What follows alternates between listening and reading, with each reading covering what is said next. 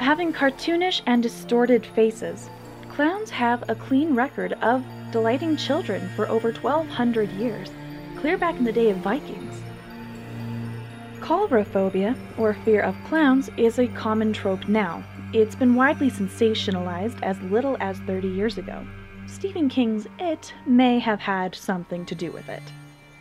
What people gloss over is that It is not only a clown. In fact, the monster in It is a shape-shifting entity that lures children by pretending to be a happy clown for its prey.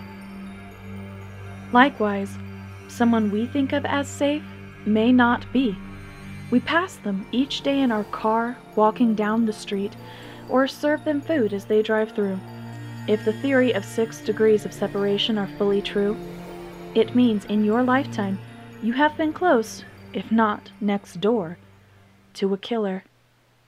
I'm Tasha Wheelhouse, and this is Copper Shock. The story below happened to a personal friend of mine who gave me permission to retell it. I was working an 8 to 5 call center job at the time. Being in a call center doesn't exactly scream excitement. I suppose that's what egged me on to audition for a new haunted house being advertised next to the freeway. So what if I was a 22-year-old adult? I passed it every morning on my way to work and on my way home at night. One morning, as I drove by, there was a large banner that read, "Auditions, August 30th to September 12th. Excitedly, I found myself later that day pulling off the freeway toward the big sign. The auditions themselves were a bit of a joke. Looking back at the overall cast I worked with, I really don't think Cemetery Circus had a great screening process. Most of the haunted house cast members were either middle-aged men who were just a step above carnies, or teenagers barely old enough to be holding a job. It was strange being the only person in my age group on the cast. During the audition, we toured most of Cemetery Circus in broad daylight. I remember feeling unimpressed. A lot of it was under construction for the coming Halloween season, and, let's face it, in the daytime, rubber knives painted with fake blood is not that scary. As you can guess from the title Cemetery Circus, it was heavily themed in all things circus. A large tent that looked like a traditional big top with white, red, and orange stripes. It stood at the very center of the place. The costume truck had nothing but over-baggy clown garbs. They looked like work jumpers sewn to look funny and clown-like. I was later told that I was in, and was assigned to a chamber of the haunt that had very, very little to make anyone scream. It was a very slim hallway full of jars with formaldehyde pig fetuses, eyeballs, and other fake rubber Halloween things in jars of dyed water. There was one thing, and only one thing, that I could use to make people jump. A bookshelf from the floor to the ceiling of the room was hooked up to a ripcord, hidden behind a wall. When I tugged, it made the latch go loose and made the bookcase full of jars topple forward, as though it was going to crush the person going through the room. I then reset the bookcase by pushing it back upright until I feel the latch catch, setting it up for me to pull at the right time with the next group of people. Most people in this haunt went for the "I'm unstable, get in your face and growl" thing. To me, that's not scary at all.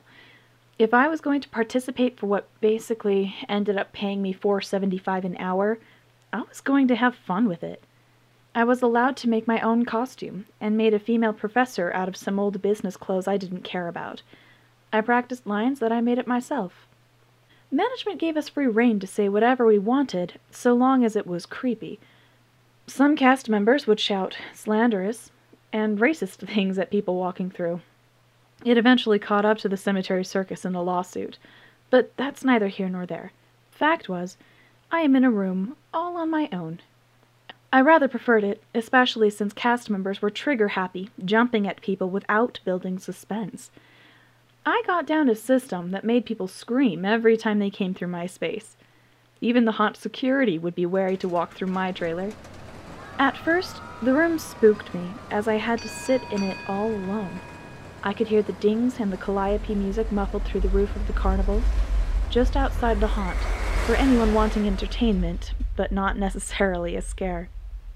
I remember sitting in my confined room of jars, listening to the screams from rooms ahead of me. It was almost like counting thunder. Light is faster than sound. It's why you see a lightning bolt before you hear the rumble of thunder. And that's how I figured out how people were close to my trailer. In a way, listening to them scream was like counting thunder.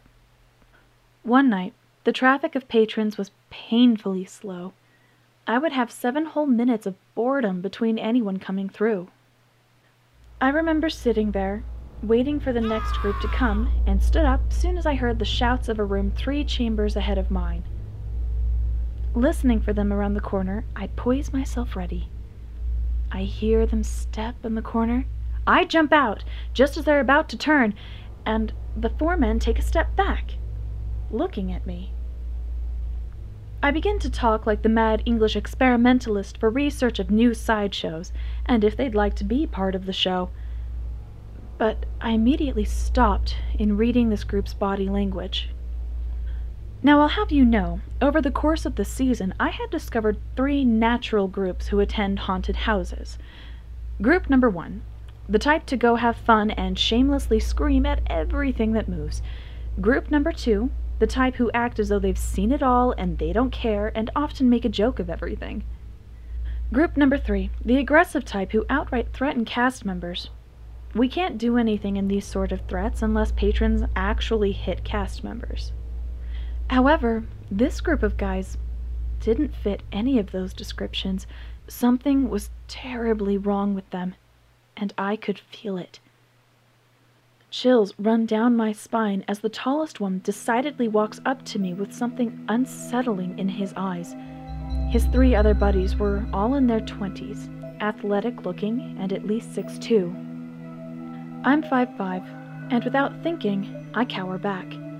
I felt so small. Their body language was all wrong, loose and slow in the way he walked, but his shoulders carried rigidly as though he was ready to throw a punch or at least make a quick move. The 4 of them circle me in my chamber, trapping me, save for a small corner. The tallest one gets really close to my face. I now understand why he was acting so strange. He was completely drunk, and not in a funny way. I was suddenly fearful as these 4 drunk men circled me like a pack waiting for the first strike. "Hey," he said, his breath wafting over me. "You're pretty sexy. You've got that bad girl librarian thing going." I took a step back in a small gap between his friends. Because the hall was no more than 4 feet wide, it was toward the exit of the room. "How about it?" he persisted, looking me over. I stayed in character, trying to brush off all the alarm bells going in my head.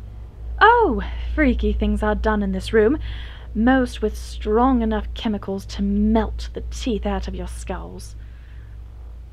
He somehow took that line for flirting. Freaky, huh? He gave a slow laugh that made me go cold. My heart was pounding now, wondering what I should do to usher these guys on for the rest of the haunt. They were zoning in on me way too aggressively. "Surely you want to see the rest of the show?" I gestured to the door. "Perhaps you can give us a show." His buddy chuckled from the back. The close-up drunk guy traced his fingers over the lapel of my business jacket, smudged in dirt and fake blood. I felt a lead ball drop in my stomach. It was this moment I realized something truly horrible. If I scream bloody murder right here in this room, even if it was for the word help, as loudly as I wanted, no one would care. Not patrons in other rooms, not even cast members. We were all allowed to say whatever we wanted, and it frequently changed from night to night. It would be at least another 7 to 10 minutes before anyone walks through this room again. But so what?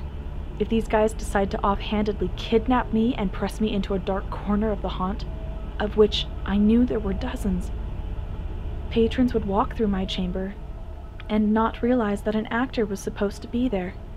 And security? They only did checks every half hour. I'm absolutely trapped. "Hey," he said, leaning in so close I could barely breathe. The vapor of alcohol on his breath was strong. "Come on, get a little closer." The man tugged on my jacket, wanting me to take it off. He then pushed me into the wall. His buddies chuckled to each other, nodding. I had images of his friends holding me down, even gagging my cries. They were drunk, and in an unnatural environment. I don't know what they were capable of, but I was very afraid I was about to be attacked. "Shh, I don't bite, but maybe you do." I reached my arm as far as I could around the wall and pulled the ripcord for the bookcase. The shelf teetered forward and made a large bang per usual. Two of the men standing closest to it yelled an expletive in surprise. Knocking them out of this reverie of wanting to drunk rape me, they all collectively agreed to keep moving on, dismissing me as they walked past. I felt like crying, and I was in so much shock that the next group who came through surprised me, and I was just standing there in the middle of the room like a dope. The shelf wasn't set, and I wasn't in a hiding place. I just looked at them, and they didn't say anything as they passed through. Every night after that, I decided to initiate a buddy system with the other cast members. If I was banging on the wall hard, it meant I was in big trouble, since it's not part of my routine. Funny how you'd think people are scared of the actors in haunted houses. But sometimes people all on their own are monsters. Drunk guy at the haunted house, you may have been too hungover to remember what you did. You may not even remember me, but I never want to see you again. Thank you for listening. Please subscribe if you enjoyed this, as I release stories weekly here at Coppershock. Please feel free to submit any stories you may have. They may be based on true events or fictional. Both are welcomed. This recording is available on podcast and YouTube. Please check out any additional content on our Coppershock Facebook page. Link in the description below. See you next week.